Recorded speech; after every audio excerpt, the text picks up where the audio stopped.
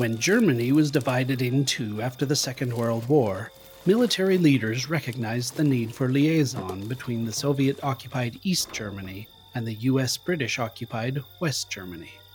To this end, the military governments agreed to exchange a fixed number of representatives who would have the freedom to live and move somewhat freely throughout the country. These representatives would serve to facilitate communication, as well as preventing possible hostilities. Naturally, enterprising spy agencies saw these individuals as vectors for intelligence gathering. The British liaison mission was known as British Commanders-in-Chief Mission to the Soviet Forces in Germany, abbreviated BRIXMIS. And one of their favorite means of information gathering was to tamarisk, a bit of British jargon referring to the practice of sifting through military trash for interesting documents.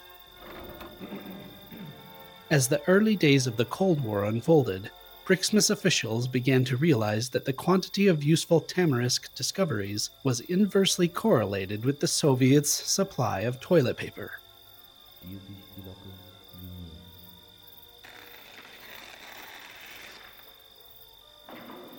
Evidently, whenever East Germany's sanitary supplies dwindled, Soviet soldiers tended to improvise by moving stacks of bureaucratic documents from the filing cabinets to the Wasserklosets.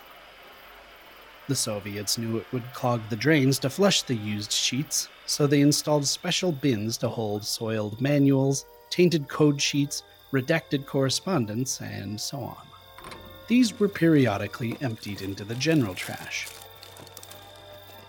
their aromatic contents eventually making their way to British intelligence.